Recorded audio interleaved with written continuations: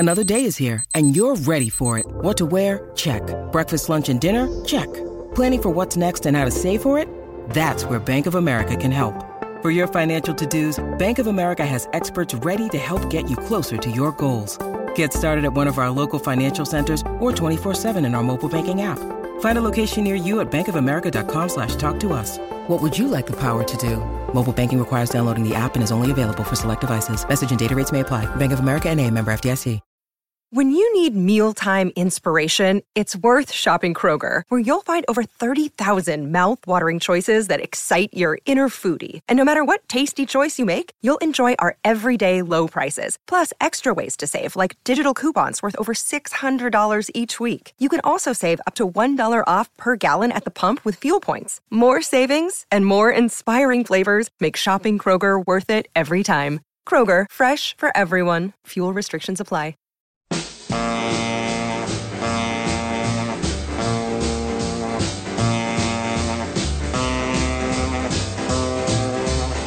Welcome to Let It Roll, the podcast about how and why popular music happens with host Nate Wilcox. Be sure and subscribe to the Let It Roll podcast on iTunes, SoundCloud, or Podomatic, and check out our website at letitrollpodcast.com. You can now follow us on Twitter at LetItRollCast, and we'd love to hear what you think, so don't be shy about tweeting at us or commenting on our website. This week, author Adam White joins Nate to discuss his book, Motown, The Sound of Young America, an official visual history of the legendary record label co-authored with Barney Ailes, who was, for many years, Berry Gordy's right-hand man. In this episode, Adam talks about the team that built Motown's international business empire, a first for an African-American-owned company, and the role played in that triumph by a charismatic Italian salesman who wasn't afraid of a few rumors about the mob. Pop in those earbuds and enjoy.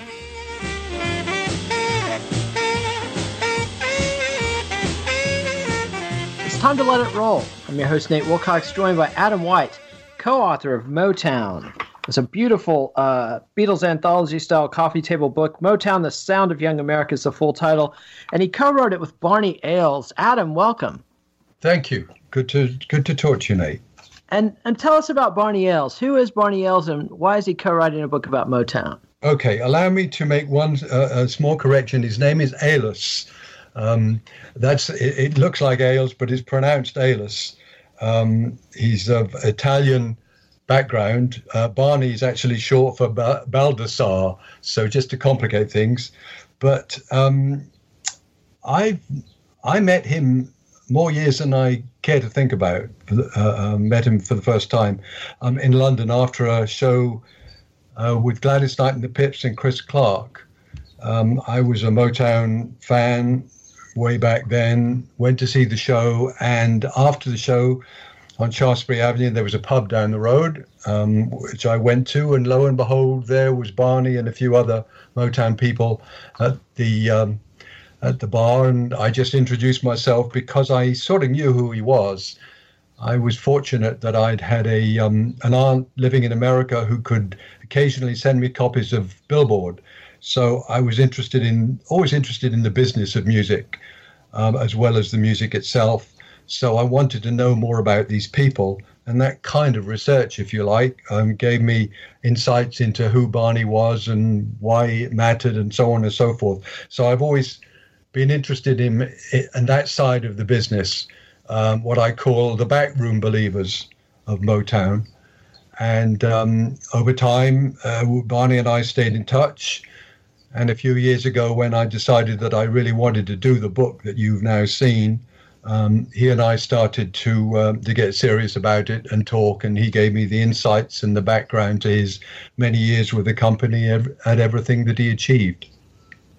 And you start the book out with the story of the 1968 riots and fires in Detroit, and weave that in with the story of Berry Gordy and Barney Ailes. Why did you choose that incident to start the book? Forgive the correction, by the way, it's 1967, the riots of July 67. The reason I started the book with that really was a sense of drama, but it was one of those key moments in Motown's evolution. I think it was probably the point at which Berry perhaps considered that he would eventually move, he would eventually leave to Detroit. Clearly, it was a traumatic event for the city as well as for the company. It didn't harm the company per se, but it must have shaken a lot of people, and it clearly, it clearly was a distressing time for Detroit. But it was also, a dramatic incident. I mean, although the Motown building wasn't damaged, it was shot at, and there were bullet holes in one part of the buildings there. And even though they carried on business as usual throughout that distressing time, it was one of those things, I think, that served to put Motown into a slightly wider context for the purposes of the book, a social setting, a cultural setting, as well as the music. And let's talk about Barney's role in the company a bit. In the foreword, Andrew Luke Oldham says that Berry Gordy Jr. may have been the Diaghilev to multiple African-American Nijinskis, but it was Barney Alice who dealt with the white rack jobbers and one-stop operators who were perhaps only a half step removed from the jukebox racketeers. Alice had the vision to take the business international at the time when the likes of Beatles manager Brian Epstein and myself were fumbling our way into the new world. Tell us a little bit about that. What exactly did Barney do at Motown? Well, he brought them experience in the record business. I mean, Berry had this amazingly young team around him. He had obviously had experience in the music business as a songwriter for Jackie Wilson, and a successful one, albeit not paid very much. So he knew the business, but the team around him was pretty young and inexperienced. And I think when he first met Barney for the first time, he realized here was someone, who he got on with. There was some sort of connection, synchronicity between the two men, which we might talk about in a second. But he also realized soon enough, after talking with him, that Barney'd had 6 years of experience in that business, working first for Capitol Records and then for Warner Brothers, and then for an independent distributorship in Detroit called Aurora. And the importance of all of that and its connection to Motown was that Barney really got to know how the business worked from the ground up. He started out as a stockroom boy. He graduated into the sales department at Capitol. He went on to promotion. And I think it's important to realize Capitol was one of the major record companies of that time in the 50s. They were a very powerful business. They had big artists. They had Frank Sinatra. They had Nat Cole. They had Judy Garland, Gene Vincent, even Ed Townsend, who later went on to produce records with Marvin at Motown.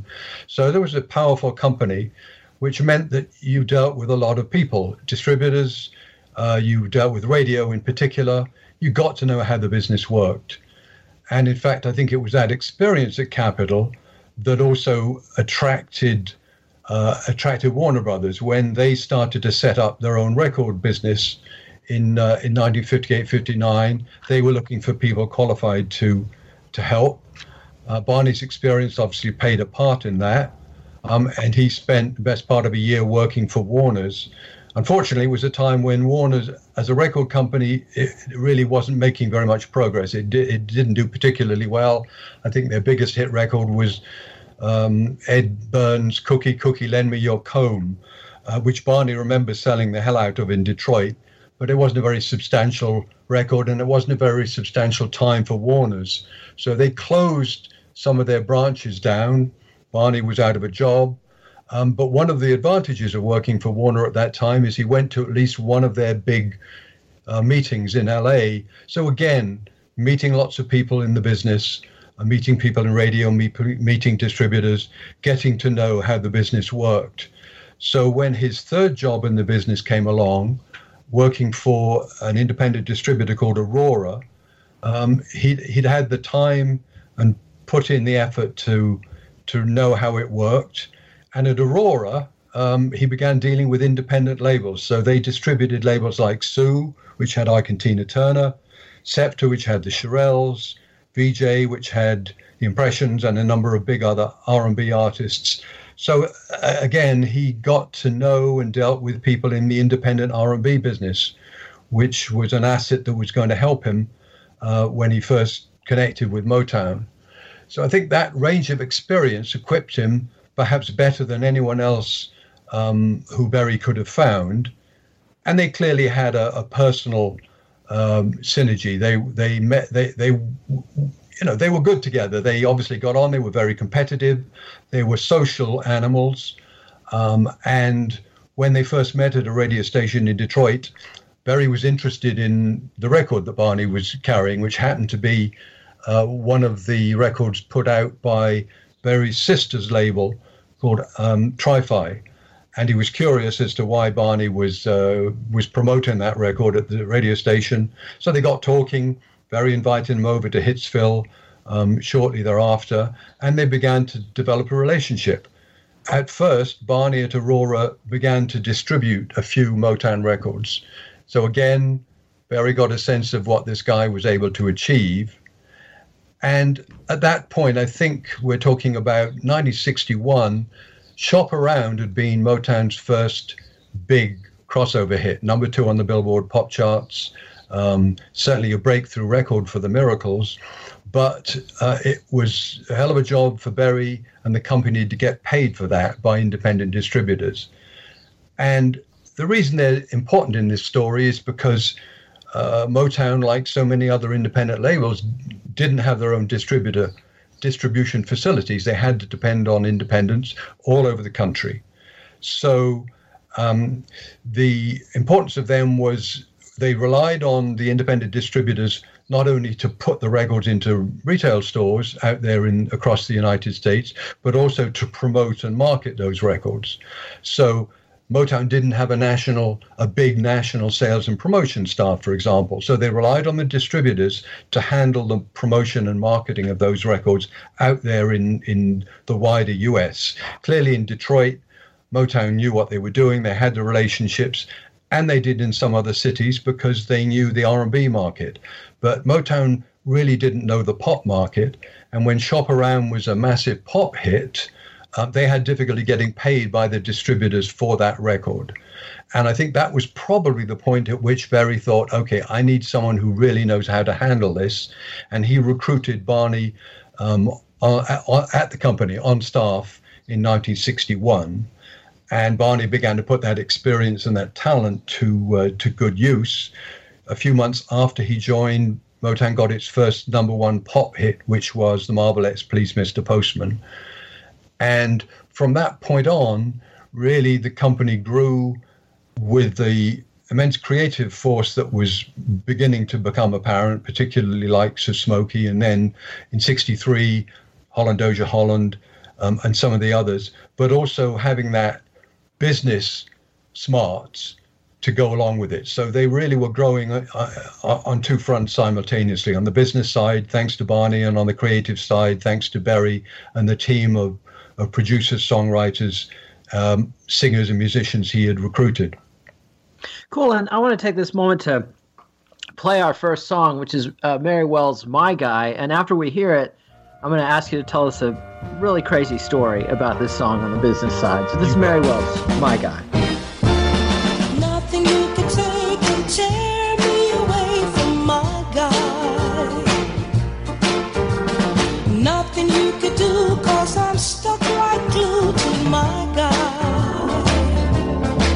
I'm sticking to my guy like a stamp to a letter, like birds of a feather. And that was Mary Wells doing My Guy. And so, Adam, there's just the craziest story. I never heard this until I read your book. But there was a bootlegging issue with this song in New York City, and Barney had to go out and solve this problem. Who turned out to be the bootlegger here? Berry Gordy's second wife, as it happens, Ray Noma. She had fallen out of favor with Mr. Gordy in 1963. The relationship didn't work after a while. They'd been very close, obviously. They'd been married. But when the big chill set in, Ray went to New York to set up a satellite office for for Motown in New York, excuse me. And it went okay for a while. Ray signed George Clinton as a songwriter, for example, among others. But what happened was the longer she was there, the colder the air got between her and Berry and the distance between her and Detroit. And so she was finding it extremely difficult to get money, financial support from Detroit to keep running the New York office. And she decided, for good or ill, that she would bootleg or have bootlegged copies of Mary Wells' My Guy, which was one of Motown's biggest hits in 1964. Unfortunately, the mistake she also made was that New York, Motown's distributor in New York, or one of its, was a company owned by Morris Levy, who was pretty well known in the business for a number of reasons, but certainly not someone to fool with. He had been the head of Roulette Records. He had owned nightclubs in New York. He had connections with the mafia. He was not someone to fool with. And by having bootlegged My Guy in New York, in the city where Morris distributed the legal official version of that record, not a smart thing for Ray to do. Morris called Barney and said, "What the hell is going on here?" Barney, who happened to be in New York at that time to see a Broadway show, had to spend the night going around finding out who was selling the bootleg and where it originated. And that's how he discovered that it was Ray, Miss Ray, as she was sometimes known, who was responsible. And let's say the frigid air between Detroit and New York got even colder at that point. It was an unfortunate mistake for Miss Ray, and I think that Motown, it didn't affect Motown, but it certainly affected her. And one other player who came into the picture peripherally around that was the RIAA, who went to Barney and told him that they too knew about the bootlegging, but chose not to tell him because he wasn't a member. What did that do to the long-term relationship? Yeah, that really wasn't. I mean, obviously, RIAA's job was to look after its members' interests in a variety of ways. Motown didn't belong to the Recording Industry Association of America. I believe that at that time, you had a percentage of your revenues had to go to the association if you became a member, and Motown really didn't want that to do that. It was still a relatively small business, so they didn't belong to the association. But when Barney found out the RIAA knew about the bootlegging, he was pretty pissed off at that, and he made a vow that they would never join the RIAA, which certainly for his time at the company was a vow he stuck to.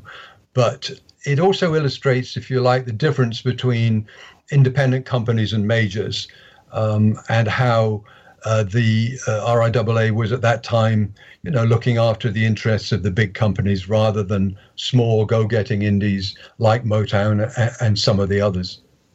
Yeah, and one thing that you make very clear in the book is how small they were when they started and how rapidly they grew. I enjoyed you tend to note the annual revenue every year, and it's just amazing. If you chart it out, it goes past geometric way into exponential, hockey stick internet company. It really does, doesn't it? And look, that happened. It was the Supremes were responsible for that. That's really when the explosion happened. Up to that point, I think the company was learning. It made mistakes. It had hits. It went through a whole number of different processes, but really the Supremes blew the door off, and that changed everything. It changed everything for the company. It obviously changed everything for the group. But it also changed Motown's perception in the business, in the industry. When you think about it, between 1964 and 65, they had 5 consecutive #1 records on the Billboard Hot 100. That's a pretty amazing accomplishment for any company, for a major, never mind an indie. So that was the point at which I think the industry began to take notice of Motown. And you also have to remember that much of that achievement was during the British beat boom, when the Beatles were dominating. All these other British bands were huge successes in America. So for Motown to be able to achieve that while that other trend in music was going on was considerable. So it elevated their stature in the business. And obviously, it made it easier for them to get paid because distributors knew that they were capable of producing hit after hit after hit. And so they got paid better as a result of that. And another aspect of the business that really helped Motown get going in the UK was Joe Beatty, their publishing arm. And they had a number of big time covers by big British artists. Who was covering Motown songs in the Yes, UK? practically everyone, actually. Not always terribly well. And when I was a young teenager listening to that music, boy, did I hate the Beatles versions of those Motown songs. I couldn't for the life of me imagine why anyone would want to hear the Beatles sing Please Mr. Postman when you could hear the Marvelettes. But the fact is, and this is something I grew to realize later, that the publishing royalties from those covers by the Beatles and many others were the tremendous shot in the arm for Motown, as you say, for its music publishing arm, Jabet. So it gave them income at a time when it was tremendously useful. And to their credit, the Beatles were willing to acknowledge and name check their influences. So as they began conquering the world and they were asked about the artists and singers who influenced them, John, Paul, George and Ringo were willing to talk about Marvin Gaye and Smokey Robinson and the Marvelettes and those other artists. And again, you couldn't buy that kind of publicity. So that was very fortunate. And it came down to the caliber of the music. The Beatles and many other British bands covered those songs because they were great. And the Beatles also name-checked Motown in the States and actually could be credited with part of the Supremes' huge breakthrough in 64 and 65. Yes, I think that's right. There's no question that those name checks began to make people in the US think, well, who are these people? Who, if not, who are the Supremes? Because at that point, early 64, no, forgive me, of course, early 64 was before the Supremes broke through. So yes, when the Beatles broke through in February 64 onward, through that summer and through that extraordinary year, as the Supremes and as Motown began to succeed, the recognition by the Beatles undoubtedly brought Motown to the attention of many music fans in the US. And they had a couple of helpers in the US breaking out, two in particular, Dick Clark and Ed Sullivan. How did those two help boost the Supremes' career in the US? I think Ed Sullivan is probably arguably the more important of the two. Dick, obviously American Bandstand was a hugely popular show with kids at that point. But what Ed Sullivan did was brought Motown to a wider audience. And you think about, the 30 or 40 million people that would watch Ed Sullivan on a Sunday night. Suddenly, as Mary Wilson told me for the book, you've got these three great-looking girls on national television reaching into tens of millions of American homes. That really began to make a difference. And Sullivan was a supporter of black music and black artists. He'd had a number of artists, black musicians of all kinds, on his show before that, but he really took to the Motown acts, in part because they were so well choreographed, they were so good looking, they were professional and they had style. And those are the kind of acts that he wanted on his show. So after the Supremes, virtually every other act signed to Motown got some sort of exposure on the Ed Sullivan Show. And again, you couldn't buy that kind of exposure. That was tremendous in terms of the crossover, reaching the wider audience that Motown strived to reach, going beyond the R&B and the basics. They really reached into America's homes at that point through the likes of Ed Sullivan. And around this time, the Supremes start this string, an amazing string of number one hits. And the next song I'm going to play, Barney Ellis had a special role in it coming out as a single. So this is the Supremes, Come See About Me. I've been crying, cause I'm lonely for you. Smiles have all turned to tears, but tears won't wash away the fear that you never ever gonna take to ease the fire that within me burns. It keeps me crying, baby. And that was the Supremes doing Come See About Me, which was originally an album track. And then tell us a little bit about how Barney got that song onto the singles charts. Well, it was a very competitive time in the business, and the first two number one hits that the Supremes had, Where Did Our Love Go and Baby Love, as I said before, put them on the map, but it also made their competitors wonder about some of the music that was coming out of Motown and whether they could do cover versions. So a company out of Philadelphia decided that they would cover Come See About Me, cover the song from the album, put it out as a single. And at that point, Barney realized that firstly, they had a real strong entry with Come See About Me, but they couldn't afford the competition. They didn't want the song to be stolen, to be a hit for anyone else. So he jammed that single out. And again, it became their third consecutive number one. And one thing we haven't really touched on, but that you make a point throughout the book, is it was pretty unusual for a white executive to be working for a black company. I mean, there really weren't that many black-owned record companies in the U.S. at this point. Like, talk a little bit about what it took, what kind of risk Barney was taking personally and socially to be the white face of an African-American owned company. Yeah, it's a very good point. Mr. Gordy himself has said he thought he was audacious asking him to join the firm. Barney, I don't think Barney considered it a risk, although Barney's father certainly did. He didn't think it was a very good idea for him to be working for a young, unproven black businessman. But, you know, Barney's background was quite interesting because when he was younger, you know, when he worked for his godfather's construction company, it was an integrated cement team. And Barney used to take the checks of his co-workers to stores to cash them because those stores wouldn't cash them for black people.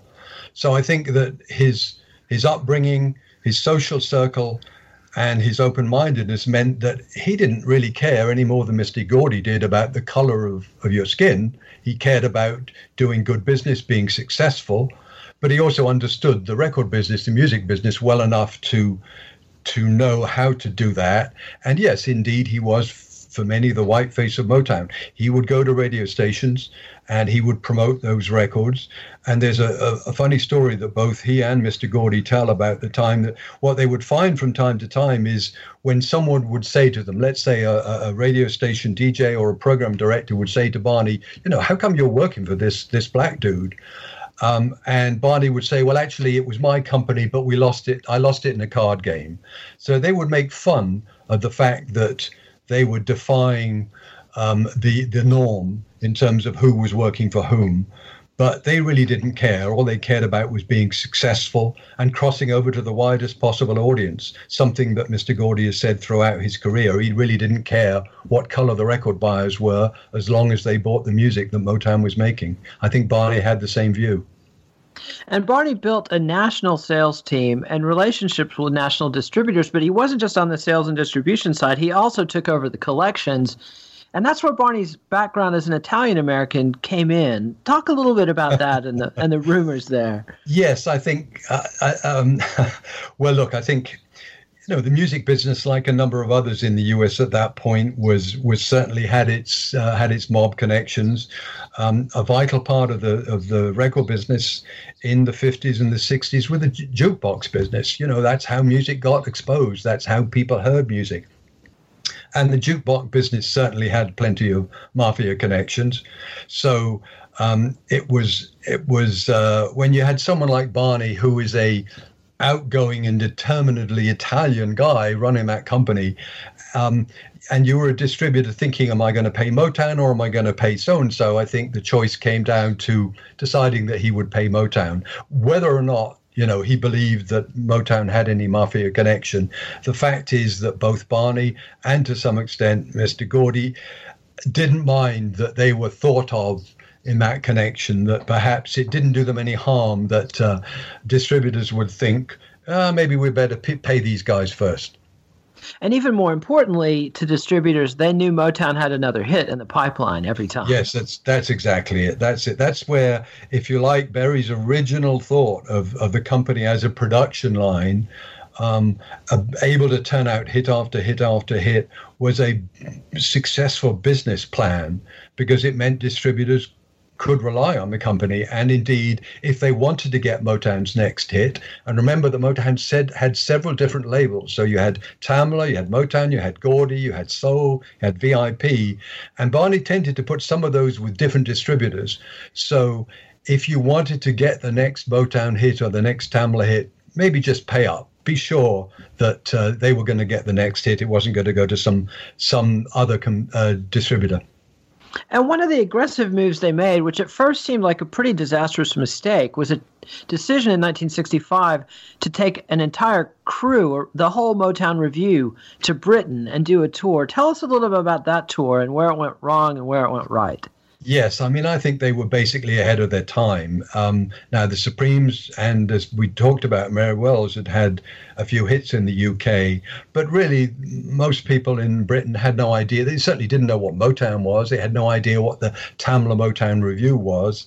So when Motown decided to put that tour on in the late winter and early spring of 1965, they had a really hard time selling tickets. Now, first of all, they went into big venues. They went to the big old Odeon cinemas, which were big theaters, and they did 2 shows a night. So they were already setting themselves up for a bit of a fall. And some of the artists on the bill, aside from the Supremes, nobody knew who they were. Everyone knew who the Supremes were because they'd had hits in the UK. But Stevie Wonder, Martha and the Vandellas, the Miracles didn't mean anything to most music buyers at that point in Britain, and the show was not a success. They couldn't sell out. They did well in London, as you'd expect, but in most other parts of the UK, the houses were pretty empty. The show I went to in my hometown of Bristol, that first show, I'm not even sure there were more than a few dozen people in the audience, and so it was indeed a failure. Less so, they went on to Paris for one show at the Olympia after the end of the UK tour. And that was a reasonably successful show. And actually, they recorded an album there and put that out in the US. But the tour was not considered a success and certainly wasn't. I think it gave Motown pause. It made them realize they had more work to do. It also made EMI, their UK business partner, realize that more work was necessary. And they put in the time. And ultimately, it came good. In '66, things started to come back, and they began to make an impression. And then when the artists came over, not as a review, not in one package, but as individual artists performing, they began to succeed. They would sell out venues. They became popular. And one thing they did that was a success on that trip was they were able to do a special episode of Ready, Steady, Go with Dusty Springfield. Yes, well noted. That's absolutely, I mean, that's one of the great music TV shows of the 60s. Dusty, of course, was a hugely popular star in Britain at that point.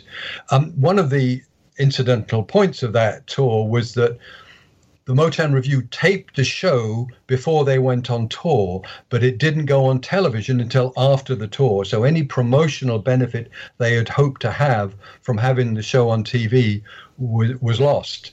So by the time the TV special came out in April 1965, the tour was over. But it absolutely helped Motown. It was a tremendous show. Dusty was deeply in love with the music of Motown. The acts, as you'd expect, as I talked about earlier, when you think about the Ed Sullivan, these artists were choreographed. They looked great. They had style. The music was sensational. So it was a tremendous artistic success, commercial. It was pretty adventurous for the network that put that show on to make it in the first place, a company called Rediffusion, because those sort of shows on British television at that point were not necessarily a guarantee of ratings. Indeed, at that point, there was a show called the Black and White Minstrel Show, which was still broadcast on British television and was still popular. So if you put that, imagine the concept of that show and the Motown show, it seemed a bit odd, but it's a major landmark, well worth searching out on YouTube, or at least the parts of it that you can find. And it seems like, though, as soon as Motown artists came back to Britain, like the Four Tops came back the next year, and Brian Epstein featured them at the Savoy Theatre, different story. Different story. Absolutely. Well, by that point, by 1966, when the Tops came in on November the 13th that year, Motown was about as hip as it could be. Stevie Wonder had a big breakthrough beginning of the year with Uptight, and more of the records were succeeding. And of course, the Four Tops' own Reach Out, I'll Be There was a huge hit in Britain. So very much a different story. And I went to the Savile Theatre to see that show, and it was jammed with, you know, all the hipsters, everyone who was anyone in town in music or entertainment was at that show, and it was pretty extraordinary. I mean, the Tops were the very peak of their game, and that kind of really was another lift-off point. And indeed, the Tops went on to do a big national tour a few months after that, tour of the UK, playing the Albert Hall, 2 shows, sell out. So indeed, Motown had well and truly arrived by that point in 1966. Cool, and let's hear that song, the Four Tops, Reach Out, I'll Be There.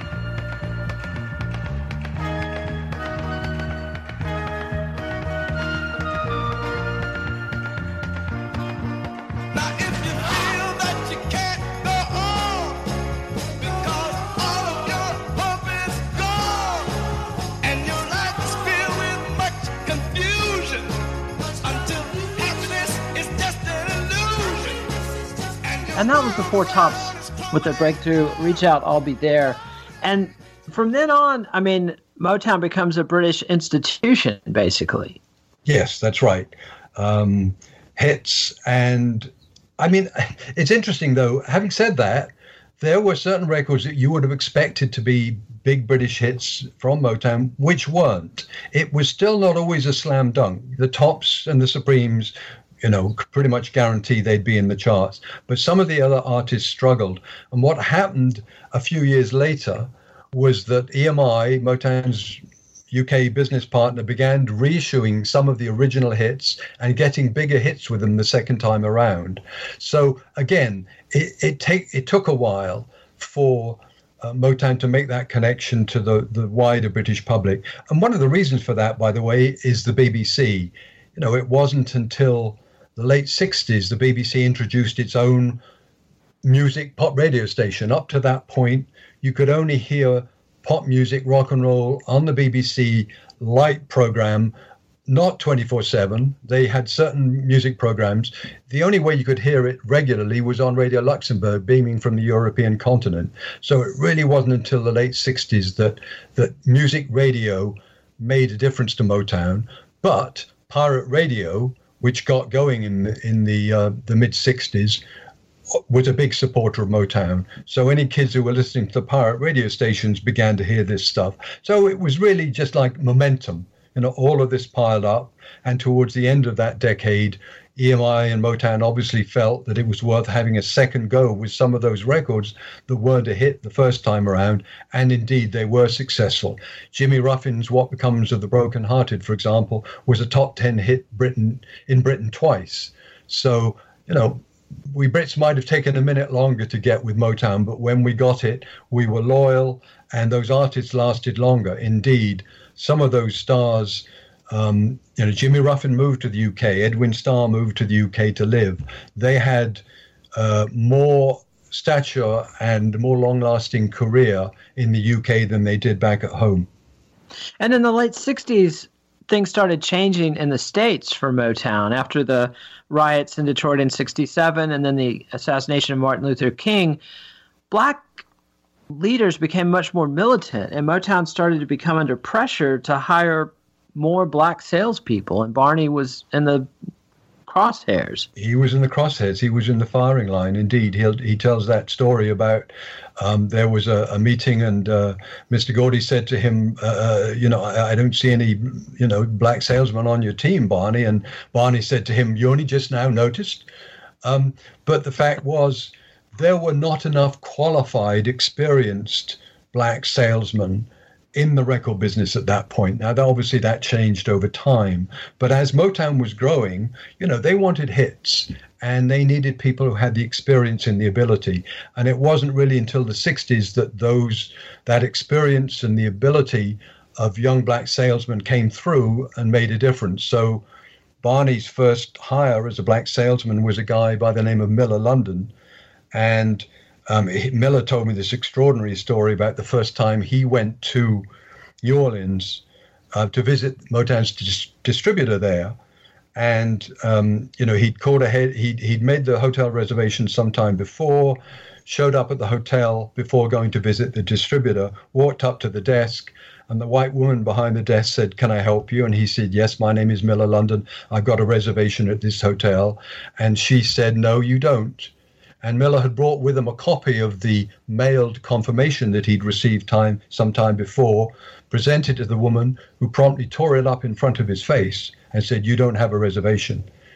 And he, at that point, Miller said, "I think you better call the distributor and who made the booking for me, and have a word with him." So the woman went away, evidently called the distributor. She came back. Miller got his room. But it was an indication, and we're talking about 1969, of how difficult it still was for, black professionals, businessmen, anyone, to get the kind of respect they deserved. But from that point on, there were more qualified people. Motown began to hire them. A number of them went on to become very successful in the company in the 70s, Miller being one of them. And so you can say that, in a way, Motown helped, lift all the boats. So it gave people the opportunity to hone their skills and to develop into successful business, both businessmen and women at that company and elsewhere. And around this time, Berry Gordy brings in a guy who had been at a company called VJ, an African-American named Ewart Abner, who sort of, in conjunction with Berry moving out to Hollywood and spending most of his time in California and getting kind of obsessed with the film business, how did Abner and Ailes get along? I think they got along. They were both hired. They were both had the interests of the company at heart. But by most accounts, Ab, as he was known, was pretty militant. And you were talking a minute ago about, at the late 60s, how the social and political atmosphere of America was changing and how black militancy was becoming much more a force. And indeed, that was not something that Mr. Gordy was particularly interested in. As I've said before, he was interested in being a successful business, making hits, wasn't really interested in the color of the people who bought those records. He was a businessman. And so he understood what was going on with the black militant movement, but didn't particularly want to be engaged with it. He was smart enough not to have no connection. And indeed, Motown started its own spoken word label called Black Forum, which had albums by Stokely Carmichael, Martin Luther King, and so on released. But to go back to your point about Abner was pretty militant himself. And I think as the atmosphere in the industry and at Motown changed, he was in a position to, gain stature and to gain influence over Mr. Gordy. I don't think he and Barney, they weren't adversaries or anything, but they just had very different styles. Abner was an incredibly eloquent man, and indeed I've heard some of his speeches, and he does fire you up. There's no question that he was a very powerful speaker, motivating speaker. Smokey Robinson told me that he would go and have a meeting with Ab just to hear him talk. He was that compelling. So Ab was an important recruit at that time of change in the business, but he arguably wasn't the businessman that Mr. Gordy needed. I mean, he certainly, when Ab took over as president, after Barney left and after the company went to LA, for a while the company did well enough. But I think Ab didn't have the breadth of experience that Barney did. And ultimately, Mr. Gordy decided, since he was not having the hits he wanted, that he needed Barney back. And Abner left. Barney came back to the company, and he, took on a second life at Motown. But Ab also became an important confidant for Stevie Wonder. And for the rest of his working life, he absolutely played a part in the way the business evolved, the music business as a whole, and particularly had influence over artists like Stevie. And let's hear for our last song a pretty unusual thing that Motown put out as a single. We'll get to hear the voice of Barney Ailes. This is an important message from Barney Ailes. To be taken care of. However, something so important has come up that I stopped everything in order to personally discuss the situation with you. And instead of a phone call, I thought I'd cut my first record. There'll be no 200 on 1,000 or no guarantee whatsoever. The important subject I'm talking about is Diana Ross's first single release, Reach out and touch somebody's hand. We have a #1 record with Diana. The facts say so. We're already And over that was 600,000 an important records. message for Barney Ellis. Pre-order Adam, tell pattern us a is little bit healthy, about that. and How did that come about?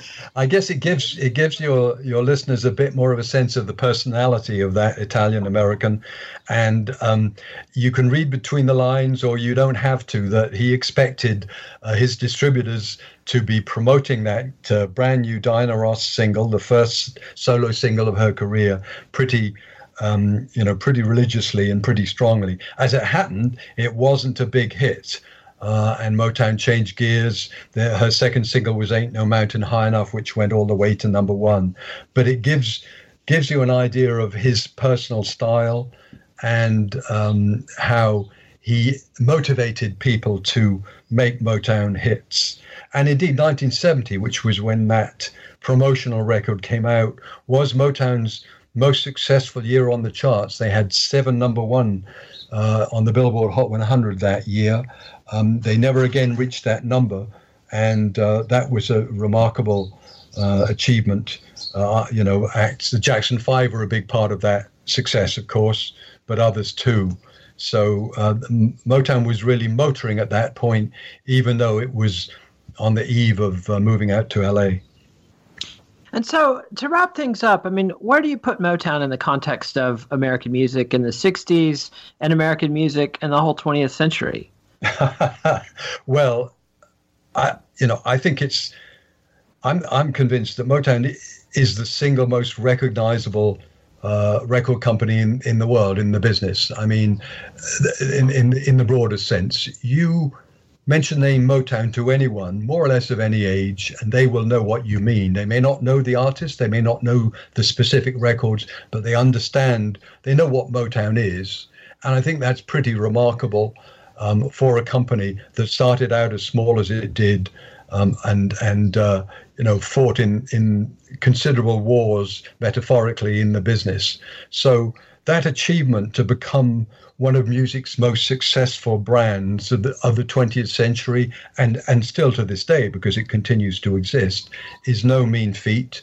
But also you have to acknowledge that they brought black music into the mainstream. Sure, other companies did it before to some degree and afterwards, but I think Motown was really the engine that drove black music, rhythm and blues, whatever you want to call it, into the mainstream of music around the world. And those stars, some of those stars still have careers 50 years later. And I think that's a remarkable thing. No one will forget what Motown was and is. And that's Adam White, and the book is Motown, The Sound of Young America, co-written with Barney Ellis. Adam, it's a great book, and thanks so much for coming on the show. This book, I can't praise it highly enough. Whether you want an insider's account of the history of the business of Motown, or just a beautiful coffee table book that you can flip through and look at pictures of the Supremes and the Temptations and Stevie and Marvin Gaye and the Jackson 5, it's a great contribution to the literature. So, Adam, thanks so much. Good of you to say so. I enjoyed it very much. Thank you.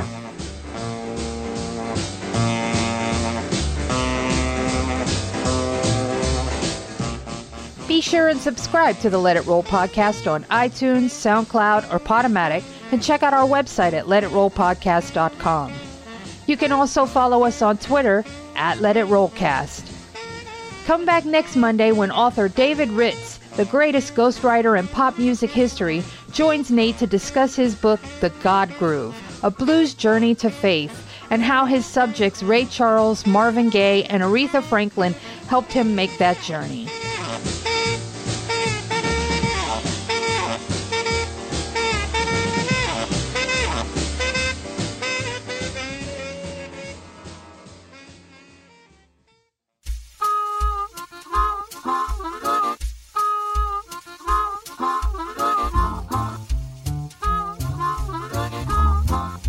Motown, The Sound of Young America is published by Timms & Hudson.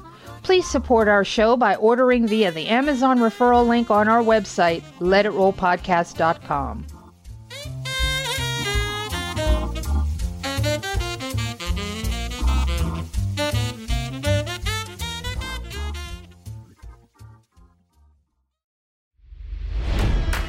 It's NFL draft season, and that means it's time to start thinking about fantasy football.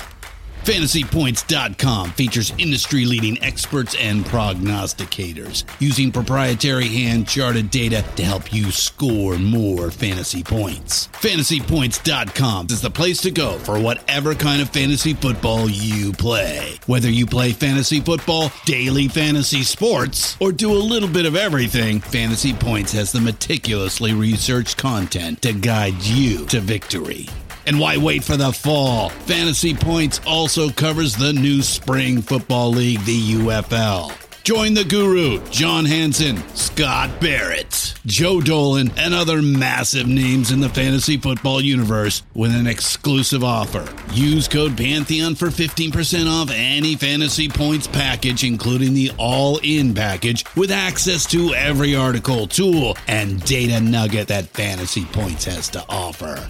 That's FantasyPoints.com and code Pantheon for 15% off at Fantasy Points. FantasyPoints.com, code Pantheon. Score more fantasy points.